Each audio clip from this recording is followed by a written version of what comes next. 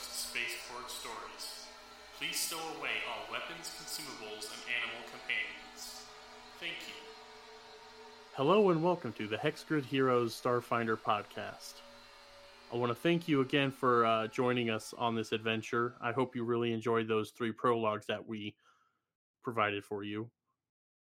Unfortunately, due to scheduling conflicts, I won't be able to put out the first chapter of our campaign with the entire group together. However, at the behest of a dear friend to the show, who I will definitely be having on at some point, I'd like to introduce to you the very first Hexgrid Heroes Spaceport Stories. Now, this is going to be a range of different kind of shows where I'll have a friend of the show on to run them through a little one-shot, maybe a flashback episode, maybe just a chat show, which is what this is going to be this time, because with me, via the magic of Discord, is the first friend of the show of the Hexgrid Heroes podcast, Sean. Now, before I let Sean talk, I'm going to hype him up a little bit. He got me into Discord. I don't remember how he found me. Maybe he has an answer for that. But he introduced me to a lot of other shows. He brought me in on his Discord server, the Hive of... I'm not going to butcher that name, but there'll be a link in the description. But he invited me into this community, and through this community, I have gained so many friends, and I'm not prone to hyperbole, but he is a cornerstone in my sanity during this entire podcasting process. He's introduced me to so many friends. We've done a lot of fun things together, and we're going to continue to do fun things together. Follow him on Twitter at Eldritch Dream. Definitely check out his Discord, and then check out ours. His is way more lively, and he's got a lot more fun things to do. But definitely let him know that you found him through me, so I can return the favor a little bit. So, I'd like to introduce you, my dear friend, Sean. Hello, everybody. I cast a message, as this is the magic of Discord. Thanks again for doing this. I know it was kind of last minute. This will be fun. Thanks for joining me. So, could you fill in a couple of those gaps? How the hell did you find my little podcast? I'm not gonna lie, I don't specifically remember. Cool. I'm glad. I know it was on Twitter. Yep. I think it's because it was Starfinder, and I was going through and I was looking for Pathfinder and Starfinder stuff. And I came across the old Hexgrid. Mm-hmm. Yes, and then, we're not going to delve too much into the old Hexgrid. Just know that, listeners, what you're getting now is a vast improvement. But yes. It's how I met all these cool people. It's how I have any audience whatsoever. And honestly, one of these people that I've met are some of the reasons why I'm still in the game, the podcast game anyway. I'd still be playing, but you guys have just been so fucking cool. And I'm so glad that it wasn't like something really big that I have forgotten. We both don't know how we ran into each other, but we have, and we're grateful. And as a note, listeners, you're going to hear some meowing in the background. Sean's setup is so cool in that he has a live audience whenever we meet. He's got a couple cats, not a big deal. They're fun. He calls them tavern cats in his projects. And we will get to what those projects are afterwards.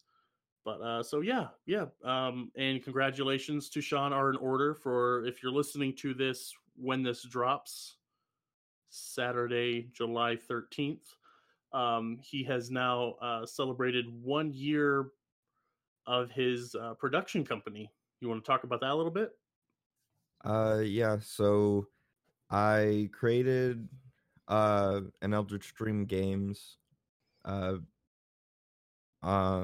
a year ago, and it started out just as like a brand name for me making third-party stuff for... It started out as a brand name for me making third-party stuff for Pathfinder and now it's it's still that, but I'm also making two Pathfinder podcasts that we produce. I make monsters every week, pretty much, that I put out, and those are free for everybody.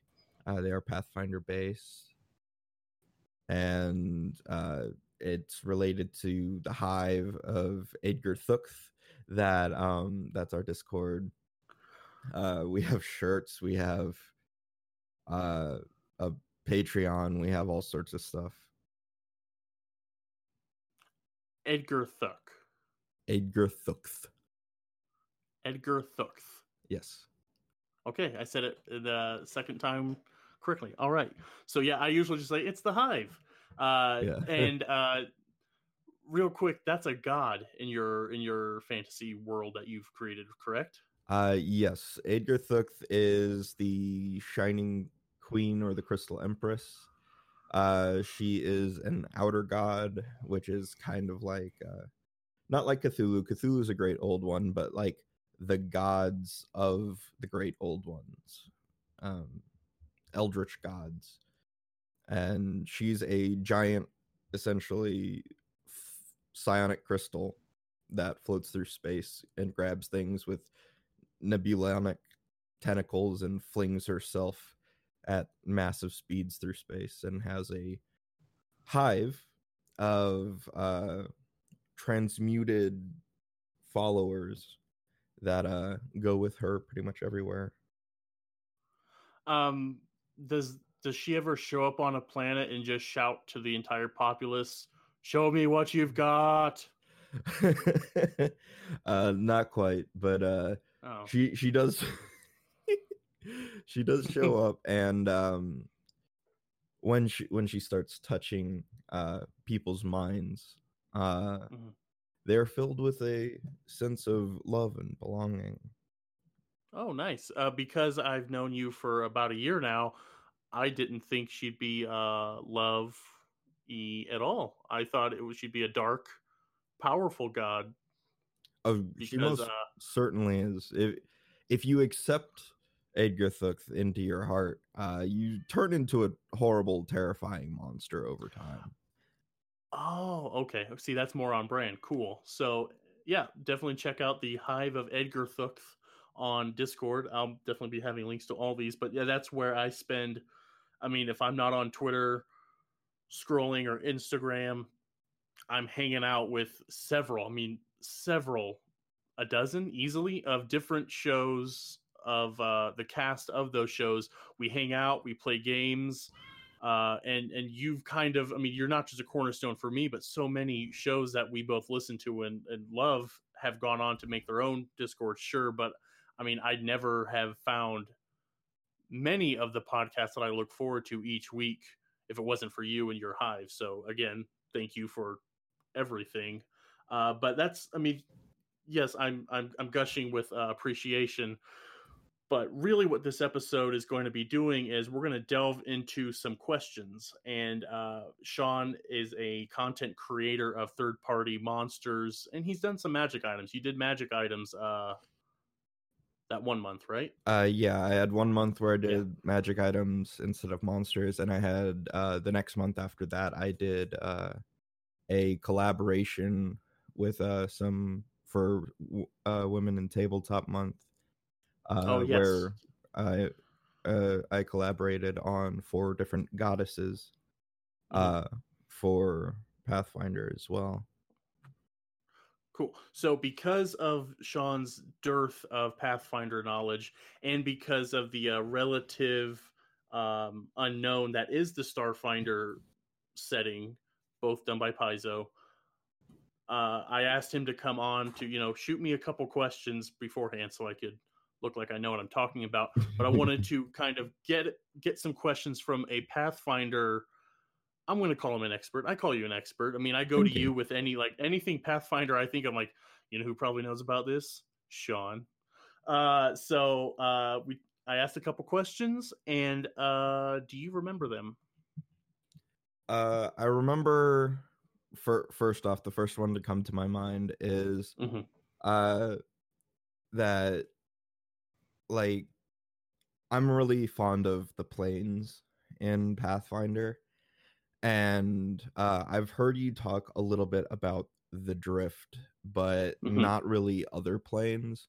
So Mm-hmm. like the inner planes, the outer planes, transient planes like the shadow plane and ethereal plane. Are they still a Mm-hmm. thing? Are they kind of muted, not mentioned much? How's that all work? Okay. I did do research on this. Everyone lives on the material plane, obviously. The drift plane I will get to in a moment, but really the only other planes that are strictly mentioned is the shadow plane, which, as you know way more than I am, but I'm going to kind of truncate it down to its finer points, is it is the barrier plane between the negative energy plane and the material plane. Is that right? Uh, yes. Yeah. In a weird way. If it's still the same as it is in Pathfinder, assuming something hasn't broken the cycle, which would be Mm. horrifying, um, the entire uh, breadth of the planes are oddly kind of like a battery. You have the positive energy plane as like the positive charge, and souls come out of it and flow naturally throughout uh, the planes and heads towards the negative energy plane. It first passes like the first world, which is the Feywild for anyone that's more Mm-hmm. familiar with D&D style stuff, and makes its way through the outer planes, drops off a few souls here and there in various planes as it flies by, and then eventually makes its way to the negative energy plane where undead are the natural form of life. Mm-hmm. Uh, and the shadow plane, just like the first world is this weird kind of like barrier world to the positive energy plane. The shadow plane is the same way, except the shadow plane's a lot closer to the material plane as it's a transient plane. It's a lot Mm-hmm. easier to get there. Yes, and it is easier to get there. I did some research, and there are some Starfinder modules that you can play in where you do visit these places. And they named a couple. I'm not going to name them now because I don't have the page up. But yes, so the Shadow Plane is definitely seen and visited, and I've talked about it. I've hinted about it, and I'm going to talk about it more in the campaign proper. But so this episode, I should say, and Spaceport stories are not going to always be in the direct canon of the show itself. They're just going to be fun things that I think of, and this is what we're going to do for this one. But yes, so the drift plane is a plane of existence like the other planes. I don't have a cool graphic I can put up, but I can maybe find some on Pinterest or something. But basically, what happens? So let me backtrack. So the Pathfinder world that Sean knows and loves, that I've played in with him on, that was the planet of Galarian.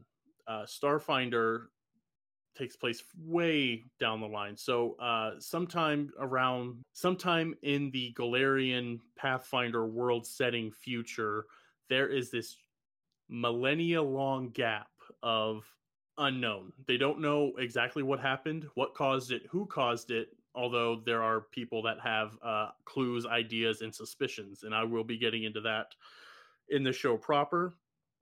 But basically, this giant gap was with everything.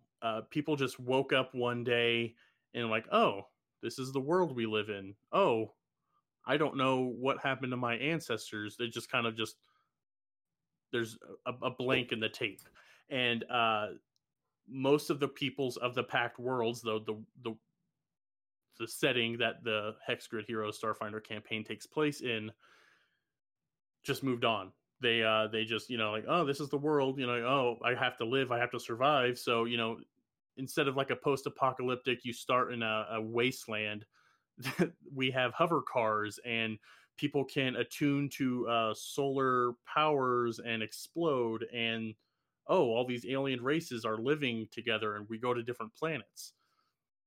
So that was the short races, the rat people, the Asoki, the humans, the dwarves, the halflings. They all just kind of like, meh, got to move on to get along. The elves, on the other hand, are long lived as they are in the Pathfinder world. So some of these long lived people had these hazy memories, feelings of things from before, and they didn't know why or how. And so after the gap, the setting of our game is the year 317 AG after gap. So for the last 317 years, the elves normally depicted. I don't want to, shoehorn elves, but from what I always thought of elves is, kind of ethereal, badasses, sure, uh, wise beyond anything. Well, over those 317 years, the elves of the Pact Worlds have become cold, distant, isolationists, because many of them have clues and some of them had some sort of realization that someone or something did this. They did the gap to them, and they can't move on. They won't move on. So they're kind of, I mean, if I can use I'm going to use a parallel to another property, the Romulans of Star Trek. They're secretive. They don't trust anything, but they're still connected. And there's still some elves are still integrated into Pact World society itself, but they're kind of guarding themselves from any more of this fuckery. And that leads me to the drift, this plane of existence. This plane of existence, I assume, like all planes of existence, are always there, but the way that the drift is accessed was by a god. And this god is a different god from the Pathfinder gods that you may know, Sean. There was this god called Triune, and this god was actually comprised of three other beings. One being Epoch, an artificial deity that was created by a machine race on a planet. There was an AI god called Cassandali, and someone called Bree, a living construct. I don't know if they're called Warforged in Pathfinder. Sean? No, there are no Warforged in Pathfinder. Okay, The that's closest thing D&D. are the Okay. Weirwood. Okay, and those aren't mentioned. So yeah, there's just a living construct. So these three beings merged somehow 3 years after the gap, and everyone woke up, and they ascended to godhood, and they have unique personalities. They all kind of merged into this. They call it an integrated artificial intelligent deity, and this deity had access to the drift, and they beseeched all of the peoples of the Pact Worlds, not just the good ones. They transmitted this signal, and it's called the signal, and they transmitted this to everyone across the Pact Worlds of knowledge of how to access technology to access, because this drift plane is only accessible through technology. No amount of magic, no force besides technology can breach this into this thing. So it's kind of peculiar in that way. The drift is a way of ships technologically entering this plane, traveling for a time, and then popping back into the material plane where their computers tell them that they were supposed to go. Before this drift engine or this drift technology, much like the horror movie Event Horizon, I hope most of you have seen that.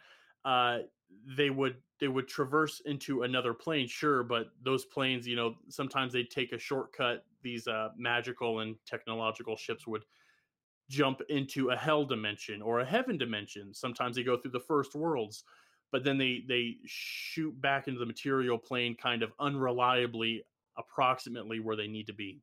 This drift plane was much more streamlined. A god straight up gave the ability to all these people to do it, and it takes time, sure, but it's much more efficient and relatively safer than the previous way they were doing that. So that long story short is how planes are seen. They're not really touched on too much more than that, because this system is only about 2 years old, and they're constantly expanding. So I have a kind of a follow up to some of what you said there. Going back to the gap. Mhm. So this is just something that I think of. So everybody forgot like the last 1,000 years, basically, Thousands, yeah, they definitely or say it's thousands. thousands of Okay. years. Yeah, I meant to say millennia. So yeah, multiple thousands of years have passed in this. They don't know exactly how many. And the crazy thing about the gap is um, results vary. You go to one planet's archaeological sites, and they kind of are able to carbon date, and they do say carbon date. They use all the fancy tech that we know here on Earth, and they've kind of like they've tried their damnedest. Whole fortunes have been spent by various races and various governments and cultures to figure out more of the gap, but it's unreliable. They just know there is a huge chunk of time missing from personal, historical, and archaeological record. So like a big thing that I was wondering about it is when they finally came out of it, when they went, holy shit, we don't remember anything. Mm-hmm. How did they just not blow up every spaceship ever? That is a very good question because they kind of did. They kind of almost did, I should say. So the planet of Galarian, when they woke up after the gap, Galarian is gone. In its place, floating in its spot in the cosmos, is a about 20 square mile space station called Absalom Station.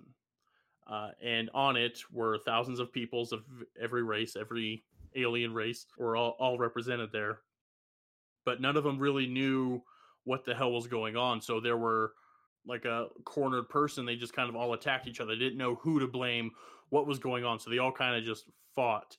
And in the resulting gang wars and skirmishes, or catastrophic damage was done on the space station, and everyone's mutually assured destruction was imminent. And they banded together, patched it up, and realized, oh, we came close to oblivion, all of us. So they banded together, and they became not one people, but they set aside their differences, their cultures, and everything. And that's funny, is everyone had their history of their culture, but nothing past that. So all these people came together, got Absalom Station up and running. Each of the peoples of the Pact Worlds is the name of the solar system. They all banded together, and they like, okay, this is where people can go that is safe. This is a safe place. And so yeah, they've some people very nearly did just blow everything up because they didn't know. So that's a very good question, and I was gonna delve into that. I'm going to delve into that in future kind of stories of how people handled this realization that their history is gone and they're in this new world. Okay, so it sounds like whatever, whoever, however the gap happened, they're like cherry picked senses of memories that are still present. Essentially, like you say, Yes. they remember their culture and stuff. Yes. Yep. And that's one of the more maddening things about this, that like it's and there are, speculation among different cultures of, it's got to be a trickster god, it's got to be a they their ancestors displeased a good god, that I mean, run the gamut. And there's going to be like every origin story. This is just another origin for cultures, religions to go to war about, and spend their entire lives, spend all this effort to learn. And that's kind of what the Starfinders do also. And they in that they seek out um, scraps, tidbits of knowledge to kind of piece it together, because the elves handled it poorly. They became what they became. Everyone else was kind of moved on, but still, the Starfinder Society, much like the Pathfinder Society in Old Galarian, they want to know. They need to know, and that's kind of their purpose in the verse. I find it interesting that the elves, they've gone off and become isolationists, and in the history of Pathfinder, uh the elves at some point, for the most part, kind of bailed out on Galarian through the Mhm. elf gates for I think a 1,000 years or so Mhm. during Darkfall, I think was the time period. Yes. Yeah, I actually do remember that story, and they kind of have done that a lot. And they did do that in Starfinder. The main place where you find elves when they're not, patrolling on their own ships, just you know, refusing anyone that's not an elf. They largely set up camp on a kind of jungle world called Castrovel, which has these gates, these uh, what would you call? Did you call them elf gates? Yeah, that's what they're called in Pathfinder. Mhm. Basically because only elves know how to use them. Yeah, and they basically have that too. A lot of them are now ruins, but yeah, that's kind of where, and that's what some speculation is, that the elves kind of fucked off from Galarian again, or those that had already left Galarian before its disappearance. Um, just kind of those were the elves now. So yeah, it is funny how history kind of repeated itself. I kind of wonder if Castrovel then is actually where the elves originally went. Uh, Could be. Yep, and I haven't done too much exploration into that, and I think now is a good time to say that as as close as possible, I like following the established lore setting, because I'm not as creative as the entire staff of Paizo, but also because it's such a well written thing that it's fun for me to play in their sandbox, and I can make the changes, I can make the additions I want, but also it's 2 years into the system. They could, say like, oh, here's an adventure path that directly touches on what that is. Well, it doesn't make me a liar, but in my established lore, I'm following what I have here now. Pathfinder setting has 10 plus years now. yeah, They just celebrated their 10th year, and they're rolling out their second edition. So, um, yeah, it'd be cool to play with that. And as time goes on, as the player characters I have start exploring the worlds of the Pact Worlds, I could absolutely see myself delving into what happened to the elves, because the elves are hugely vital in the fantasy sense that, everyone, basically every fantasy setting you think of, there's elves. So, yeah, I would definitely love to explore that. I'm going to move on to the next one okay. question. If you remember it, it was about magic and old magic. Yes.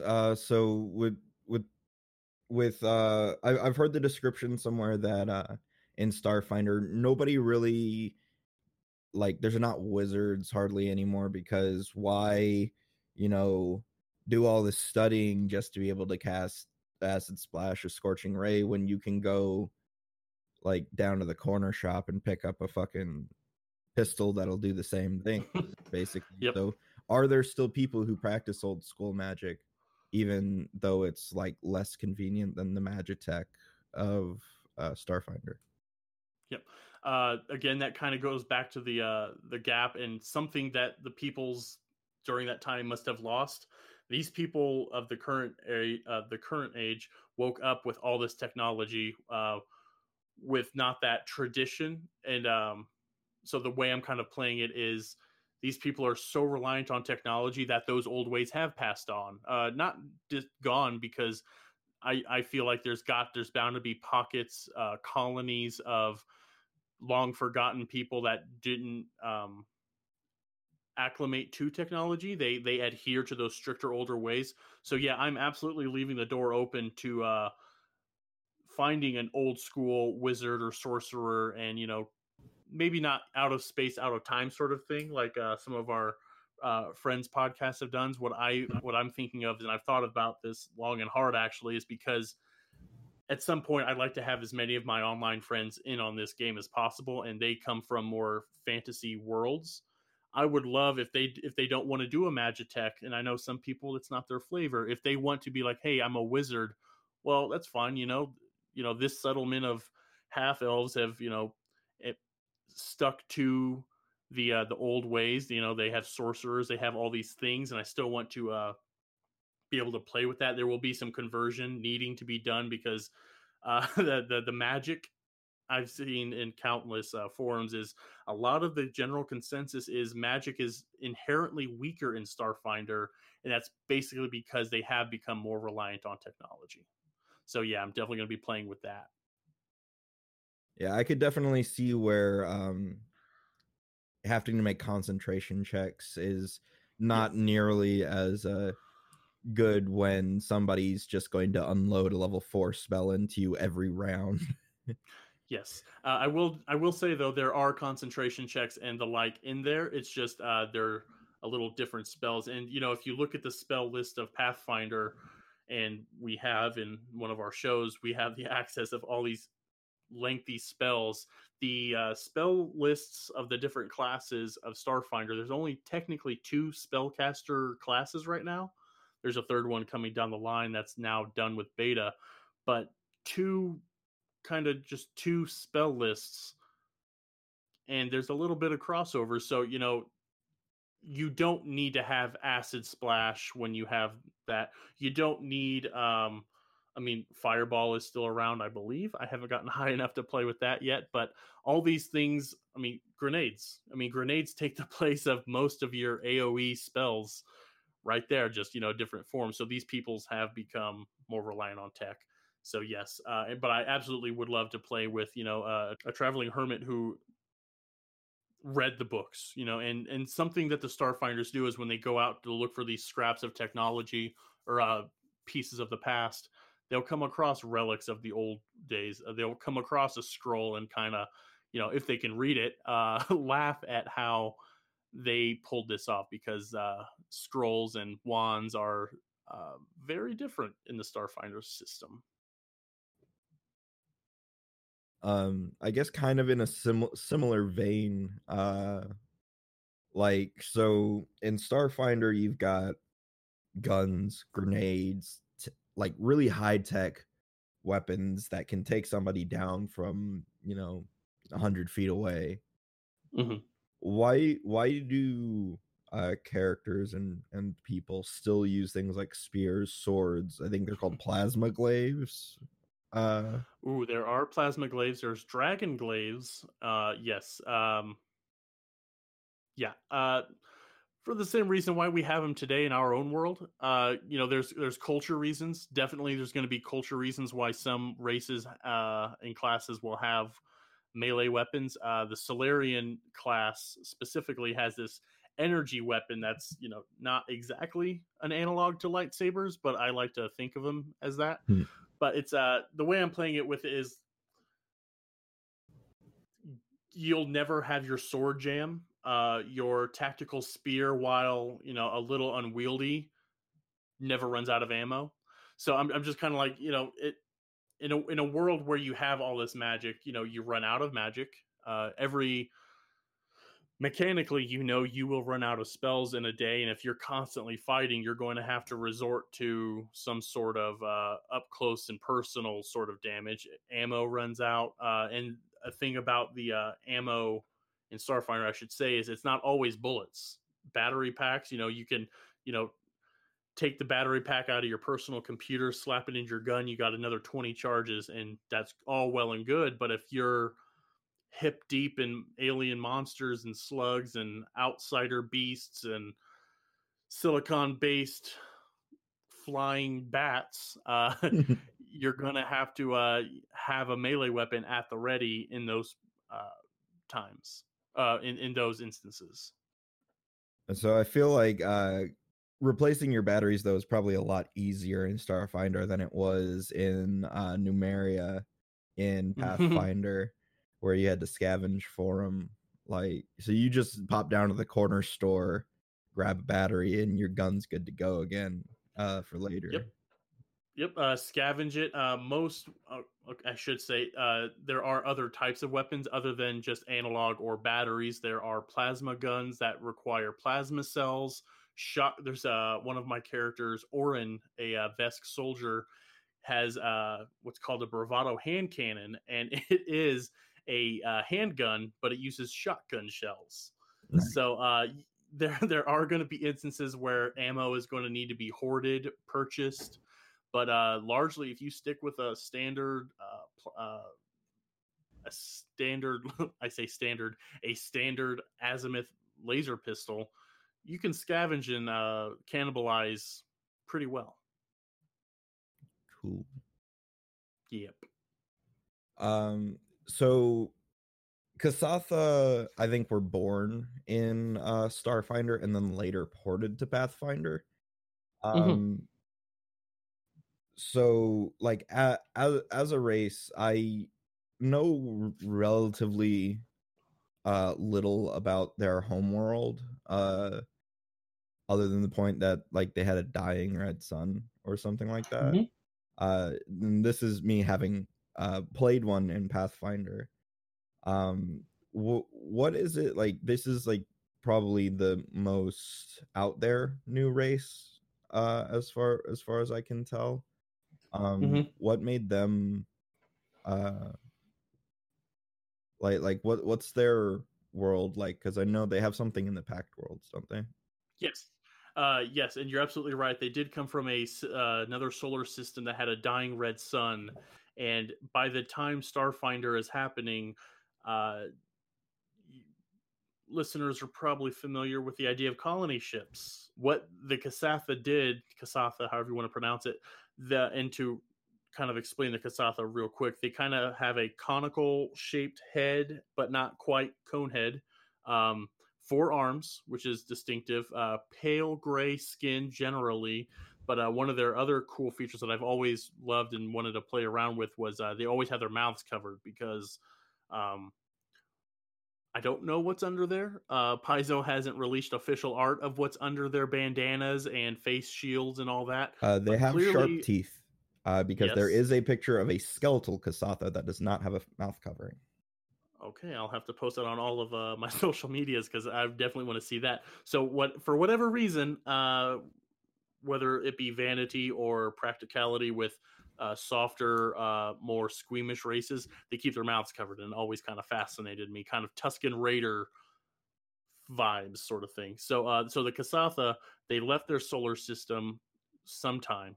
The Gap, it plays hell with theories, but by the time the Starfinder setting is up and running, there is a starship called the Idari, Idari, and it is this world ship filled with all of the Kasatha that came over, and it's parked in orbit a little bit past Absalom Station.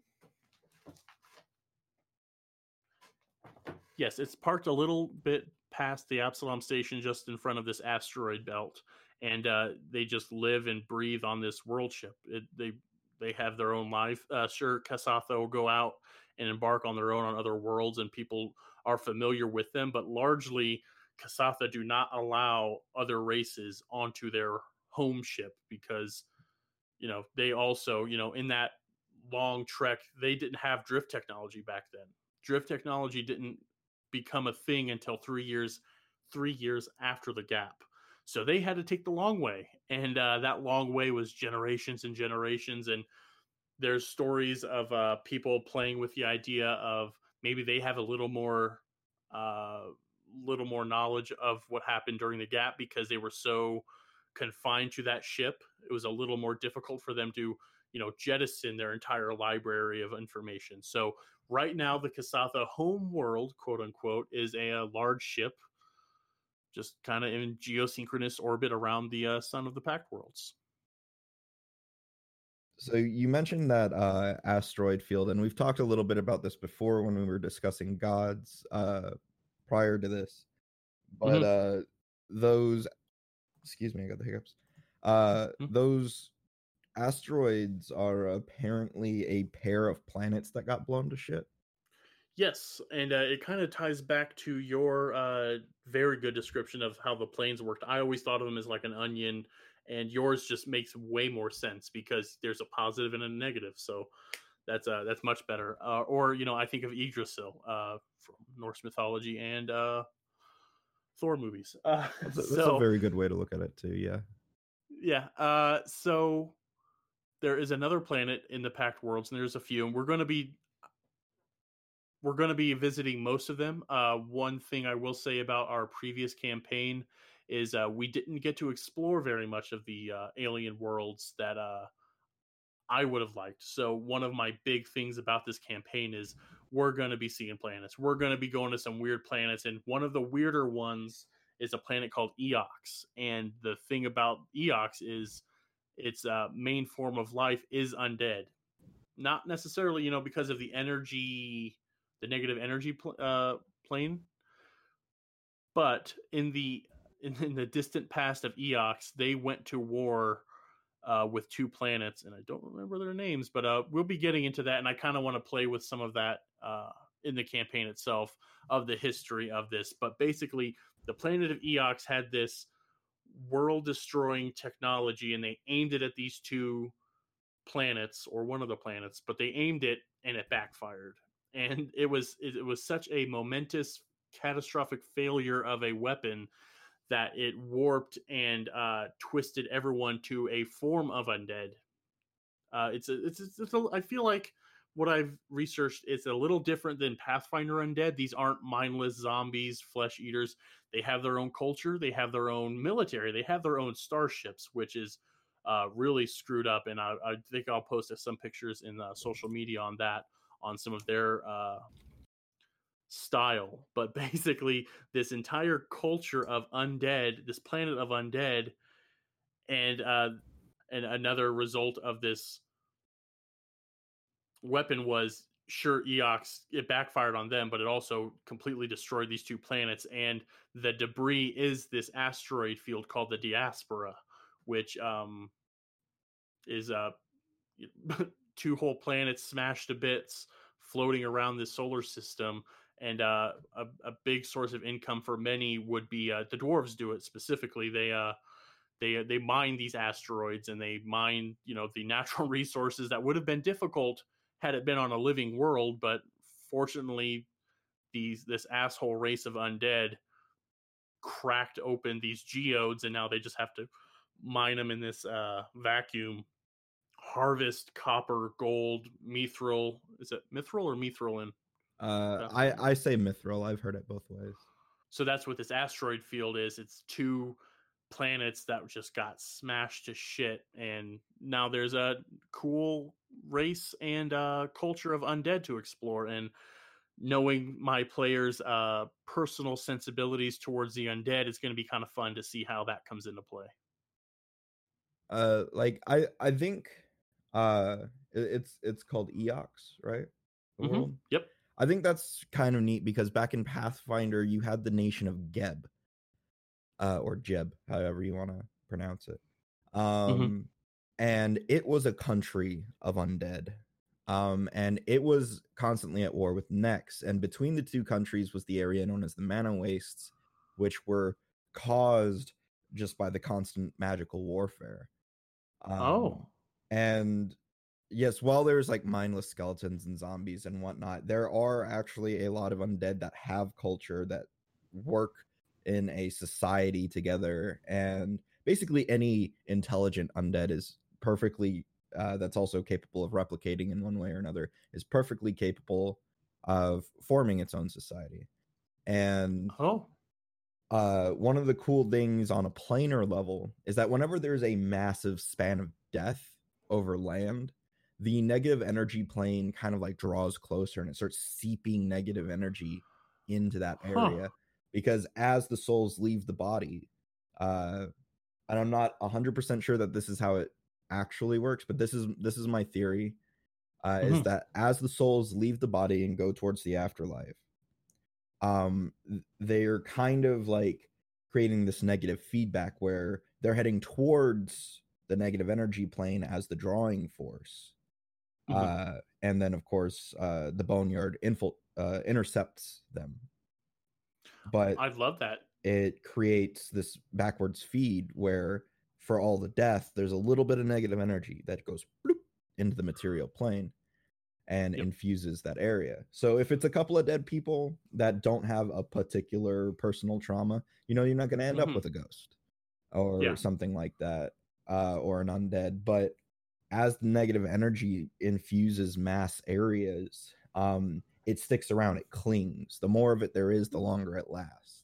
And if they literally wiped out their own entire planet without destroying it to let it spread out, like I feel like that's probably how they formed, because the negative energy came back to their bodies and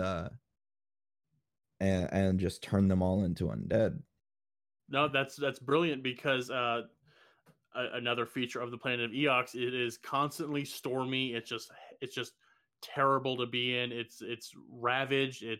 But these people that, it's filled with radiation, sort of thing. And I really love that idea of that negative energy, because I think of Star Wars, when Alderaan was destroyed by the Death Star. All those millions of people cried out in pain and were suddenly silenced, as Ben Kenobi said. Like, all of those souls going to the negative energy plane just becomes this vortex of negative energy. And yeah, that makes perfect sense. I may I might steal your theory and just port it over, because it sounds, it fits. It has a tie into Star Wars. I mean, I can't think of a better way to explain the Eox and Eoxians formation than just that. It's perfect. Like, that's one of the things I like about Paizo, is that they don't just go, well, here's the canon and this is it. They leave things open for the individual GM to interpret on a lot of things. Like, a good example is kobolds, which in a previous conversation we've had aren't really a thing in Starfinder. But like, they have like 3 or 4 different creation myths. One of which is like dragons came from kobolds, not the other way around. And so I find that, but like, it doesn't tell you which one is right. Or if any of them are right. And I should say, I've watched just about every live stream of Paizo employees talking about Starfinder that I've been able to in the last 2 years, because I was immediately hooked, because I do lean more sci-fi than fantasy, but I play in both as much as I can, because I'm a glutton.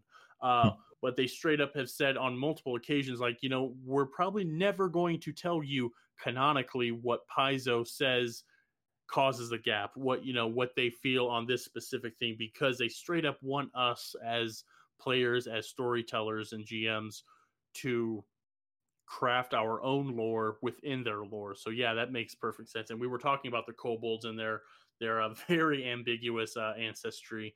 And between you, me, and the listeners, I like the idea of kobolds so much. I never get to play with them myself. I'm just gonna say, maybe there's a moon that has a cave of kobolds in there somewhere. Maybe there's a culture. I have the power. The way you said maybe there's a culture, it made me think of like, maybe there's a culture of kobolds, like little bacteria kobolds. Maybe they're a scientific creation. There's a big thing when I was studying the Pathfinder setting, or the Starfinder setting rather, was they give you tips and tricks of you go to this world, here's possible skirmishes and conflicts and threats for GMs to use as touchstones of idea forming. And mad scientist is a big one in this kind of thing. Mega corporations are a big thing when you have solar system wide businesses such as Abadar Corp. There's all these huge things. And who's to say kobolds aren't a mad scientist creation on the planet of Triaxis, where the dragons and the dragonborn and the dragonkin are from. So yeah, I'm totally leaving the door open to a lot of things that aren't explicitly stated in the core rulebook, because there's just so much to play with. And so many of my friends have these, like you have these perspectives and these interests in these things that I don't really know all of, because frankly speaking, I don't have the experience that many of you have. So I am way more about collaborative storytelling, because kobolds, I'm like, oh yeah, those things. I saw those. There's a old school D&D book I have with them on the cover, and that's usually the extent of my knowledge of them. But I get someone like you who who sends me links on the ancestry and the possible reasonings behind their creation, and maybe it was turned on its head. So that's why I'm really open to any of these ideas. Now I'd like to turn it back to you, Sean, and talk about your work some more. You have your third-party content creating for Pathfinder, your podcasts, which I've been a fan of since day one. How long until it is your first podcast's first birthday? I forget the exact day, but I believe it's in November. That was on November 15th. So November 15th will be a year old there. Okay, so just 4 months away. And that is a real fun story of, I'm going to butcher it trying to, ask you if this sounds right. Why don't you tell me and the listeners about the Eterna podcast? Well, let's start with that. It's supposed to be a dark horror fantasy, but for about the first about 30 episodes, there's a whole lot of bullshittery going on, and we laugh a lot, and we do try and stay light some of the time. Just now, as we're releasing, we are finally getting into the really dark, gritty, fucked up shit that's going on. It's on a custom world in the Pathfinder universe. It does exist, in my head at least, within the same solar system as Golarion. The world of Soluna, as the people know it, is known as Eterna to the gods, as it is the eternal lock against the forces of the Dark Tapestry, which are elder gods, basically. Which I'm going to jump in here right now and say the world Eterna, it's spelled Aeterna. Yes. So when you go to find this podcast and leave 5-star reviews on iTunes, please and thank you, you'll be able to find it better. But you mentioned the Dark Tapestry. Is that the same Dark Tapestry in Pathfinder? Yes. Okay, so that's also in Starfinder. In that, what it's I'm going to tell you quickly what it's called and what it is in Starfinder, because it was such a quick blurb. It's basically the ribbon of space in between worlds. In Pathfinder, it's known as the place in between or beyond the stars, and it's really just basically deep space where nothing else is. Cool. And, so it's the same thing. Yeah. All right. And it's where the elder gods, Yog-Sothoth, Azathoth, it's where all of them are. The court, as it is.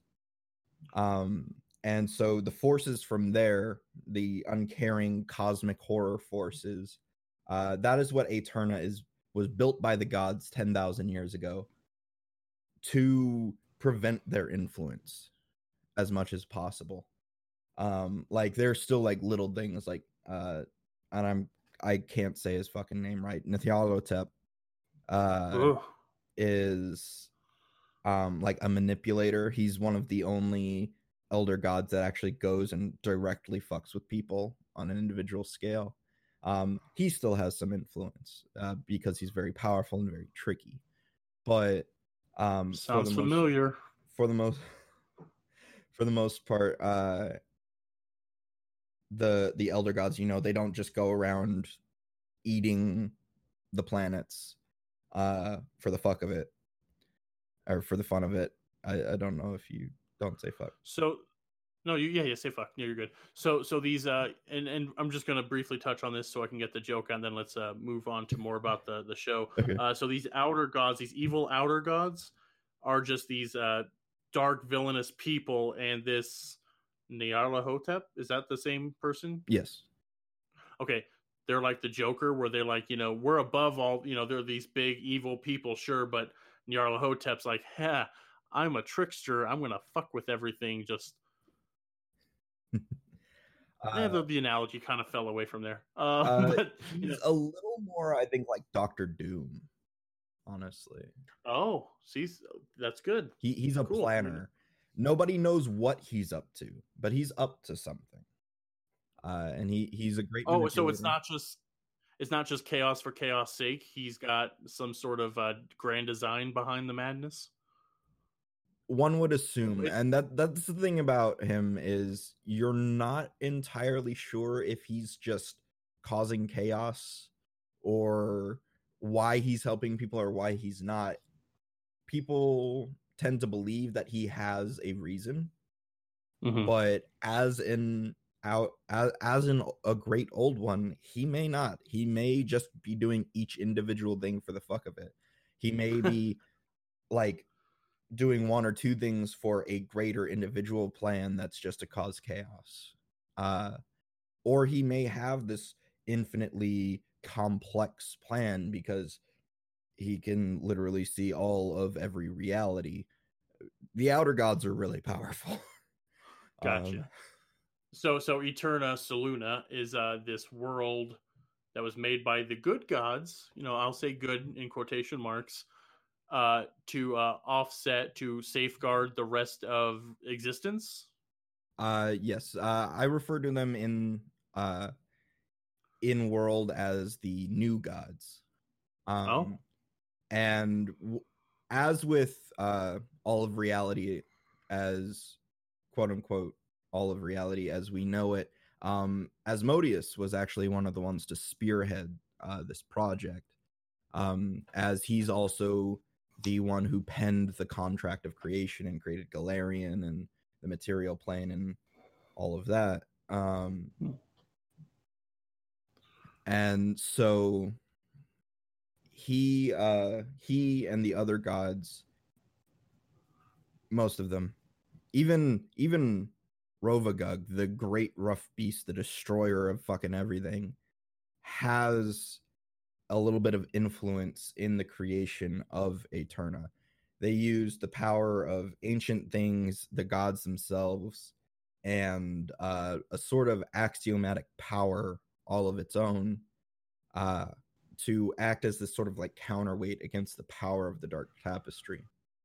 And Soluna is title locked with the sun, one side always facing the sun, one side always facing away, but its surface is determined by the rules that the gods set. So it's not just a scorched desert on one side and a frozen wasteland on the other. And I believe there's actually a title locked planet in Starfinder as well. Oh yeah, there absolutely is.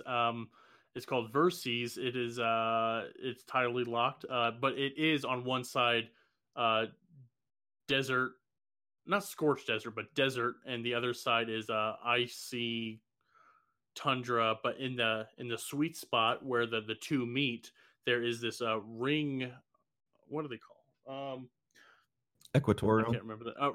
Yeah, well, it's not the equator. It's actually the meridian, and it's and along this ring, I think it's called the Ring of Nations, and this is where the quote unquote civilized people live. And although there are tribes and cultures on either extreme end, where the sun blasted and the sun ignored meet, it's this perfect kind of ecosystem where it's nice, lush, foresty world of where habitable life can exist. So that when we were first talking about your world, back when we first talking about your world and the podcast before it started and all that, you told me it was tidally locked. I had no idea that a few short months later I'd come across this, and yeah, I didn't know that you knew that. But yeah, Verces is totally tidally locked. It's just not as loved as, but it's not as loved by the gods as Soluna is apparently. Right. And loved by the gods is an interesting way to put it. Not a lot of gods actually love it. They essentially fear the old gods in a way, or the eldritch gods, and so they view it as this necessary precaution. But a lot of gods broke a lot of rules to make it, and a bit of exclusive lore for you over here at Hexgrid Heroes. Get a scoop. The Scoops ahoy! Scoops ahoy! Sorry, I couldn't resist. There Soluna does not have a core. It doesn't function like a normal planet. Gravity was dictated by the gods. Oh wow. So it's built on the remains of many powerful creatures, including a dead god. No way. I can delete this. Is it a god I know? No, it was a god I made up for the Okay. for the purpose of this. Okay, so these the new god, yeah, the new gods, Soluna Eterna is a chore for them. It's a constant Like they don't. worry. Yeah. Oh, that's so cool. Because as you will find at a certain point, spoilers in the next few seconds, as you will find out in a certain point, it's failing. It is faltering, and they're constantly worried about chinks in that armor. So, and like they can't touch it hardly because their added influence can draw away from or overload the magic that it itself generates. Oh, okay. That is why they have the champions. Those champions, in part, are your cast. Yes. Cool. And you've been going. What you just hit episode 31? Yes, I think at the recording of recording of this. Yeah, I think 31, 32, somewhere in there. 32. Okay. Yeah. So 31 and 32 listeners, I got to guest star in. And so so check out the podcast. It's an adventure the entire way through. I love the characters. Getting to know them is important. So don't just jump to episodes 31 and 32, but getting to know all these fun in jokes. And if you join the Hive, which I hope you do, we can laugh and talk about those in jokes and all the fun things they get up to, because it's really fun. Like I had a hard time. That's why I threw it off to you. I didn't want to it's this really funny podcast where they go on these adventures and they fuck up a lot. It's not the intent. It's not the actual show. So I'm glad you said it much more eloquently. So yeah, definitely check that out. It drops every Wednesday. Yes, it drops on midnight on Wednesday, like between Tuesday and Wednesday. That's if I don't go. It's only 11. That's fine, and drop it manually. And I appreciate those weeks.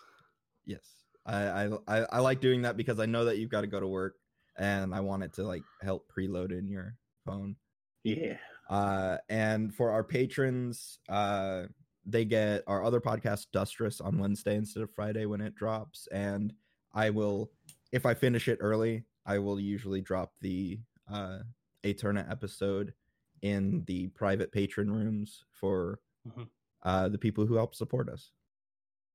Cool. And let's briefly talk about Dustress, because I don't want to know too much, because we are both players in it. Yes, we are both players in it, and I've played in it before, but I haven't gotten much further than we are now. So, so I know some stuff, and some stuff has changed. And Tracy, who plays Adira in / Tava in Eterna, is the GM of that one. Yep, and she does a fine job. And actually, I'm going to talk a little bit on this one.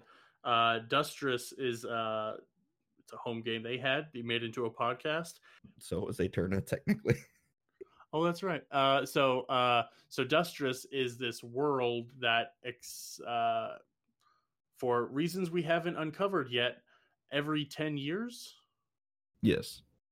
Every 10 years, it grabs people from across worlds and universes, it seems, and all these things. And in our show, 3 human men wake up in a swamp next to each other, and we have my character, a pre-colonial man from the Pacific Northwest, a barbarian named Brigard. We have a mid-19th century gunslinger who's definitely not a cowboy, played by our friend Brian Rafe of Action Forge, who I will be getting a promo for if I can this week. He does other great stuff. If I can get him on, we can gab about all the lore stuff we've been doing. That'd be great for me too at some point. But and then we have your character. And why don't you tell us about your character, who's not at all suspicious? Rick is not at all suspicious. He's a 19-year-old teenager from Detroit. He's kind of an asshole. He's fairly paranoid about certain relatively specific things.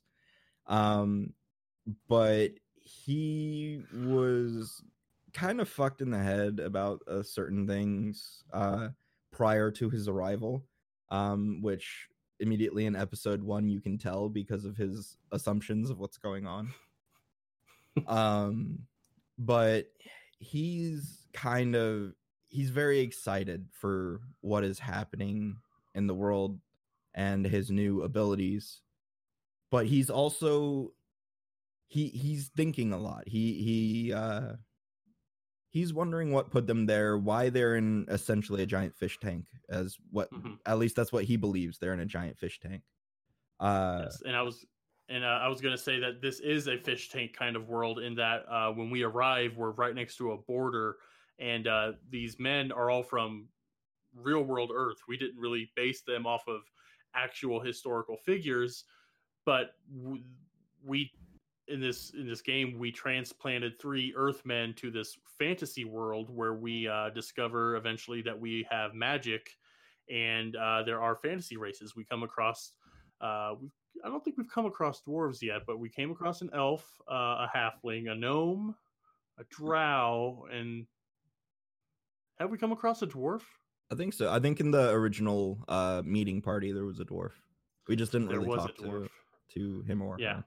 He didn't really speak. They didn't really speak any of the languages we did. So, but if you could talk about the truly stellar magic system that you and Tracy, I don't know who made it, but the one that you guys convinced me about or told me about, and I was sold immediately. But before I forget, Rick's from modern day Detroit. I forgot his time period. Okay. But yes, Tracy is the one who had the idea, and I helped her kind of fine tune a few points here and there. But overall, instead of being a wizard or a sorcerer and having spell slots, you basically end up with arcane, psychic, or divine casting, and that's decided on a roll. And you instead spend hit points to cast spells. There are a few tweaks, like we all have a minimum D10 hit die that's maximized at every level, so that we don't become really shitty really fast. But like a first level spell costs 10 hit points. Cantrips and orisons, they're free. Level 2 spell costs 20. And as we level up, once we hit a certain level, I believe level 5, how much it costs to cast will go down. So as soon as we've got 70 hit points, we can cast a level 7 spell. I think we're level 3 right now, and we've already casted several like level 6 and a couple level 7 spells through a combination of healing. Yes, yep. If Briggard would. Briggard is a lifesaver to the group. He's able to heal us. It's funny, when I made the character, I was like, oh, I'm gonna play. I usually play a support kind of character, healer type. Like, no, this time I'm gonna be different. I'm gonna be a quiet, less intelligent barbarian. And you know what I do most episode, guys? Rub my shoulders and heal me. Yeah. But yeah, so that's Dustress. It's a great show. It drops every other week. Please, please, please check out these podcasts. These are dear friends of mine that do these podcasts. Check us out on the Hive. We would love to chat with you. Right now, we're not really doing one-shots, but things are in the works to maybe bring back a couple things. Our friend Robin, who I mentioned once or twice in this podcast, brought to our attention a new Carly Rae Jepsen tabletop RPG. And if that doesn't scream fan episode, Patreon content, bonus episode across different shows. I don't know what does. So definitely come check us out at the Hive of Edgarthuk.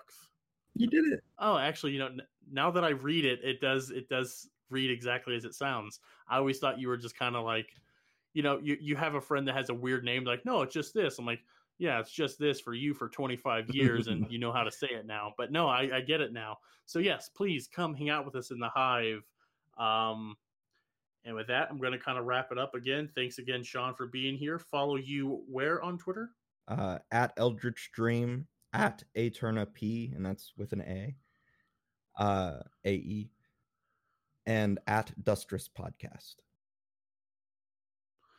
Links will be provided for all the social media stuff, the Hive stuff. Links, pictures will be posted of that truly terrifying Kasatha skeleton. I wasn't expecting that. I was expecting a bandana over the mouth, to be honest with you. And yeah, stay tuned. In 2 weeks, we're going to be having our very first episode of the full cast of the Hexgrid Heroes. So yes, once again, thank you, listeners. Thank you, Sean. And I don't have a sign off yet. Have fun, Starfinders. That's good. That's real good. I'm keeping that. And there we have it, the very first Spaceport stories from Hexgrid Heroes. Before signing off, I'd like to thank Tim Demuse of the LCP D&D podcast for giving me this brilliant idea that he uses in his show called the Farport Stories, where he'll sit and tell a side story or a solo story. And thank you so much. I love this idea. I'm excited to do more with this, and I'm very excited to have you on here, Tim. And special shout out this week to the queen of the Hive of Edgarthuk, Tracy herself. She's the best. She does so much for us, and it's great to be friends with all of these wonderful podcasters, content creators, and just all around cool nerds.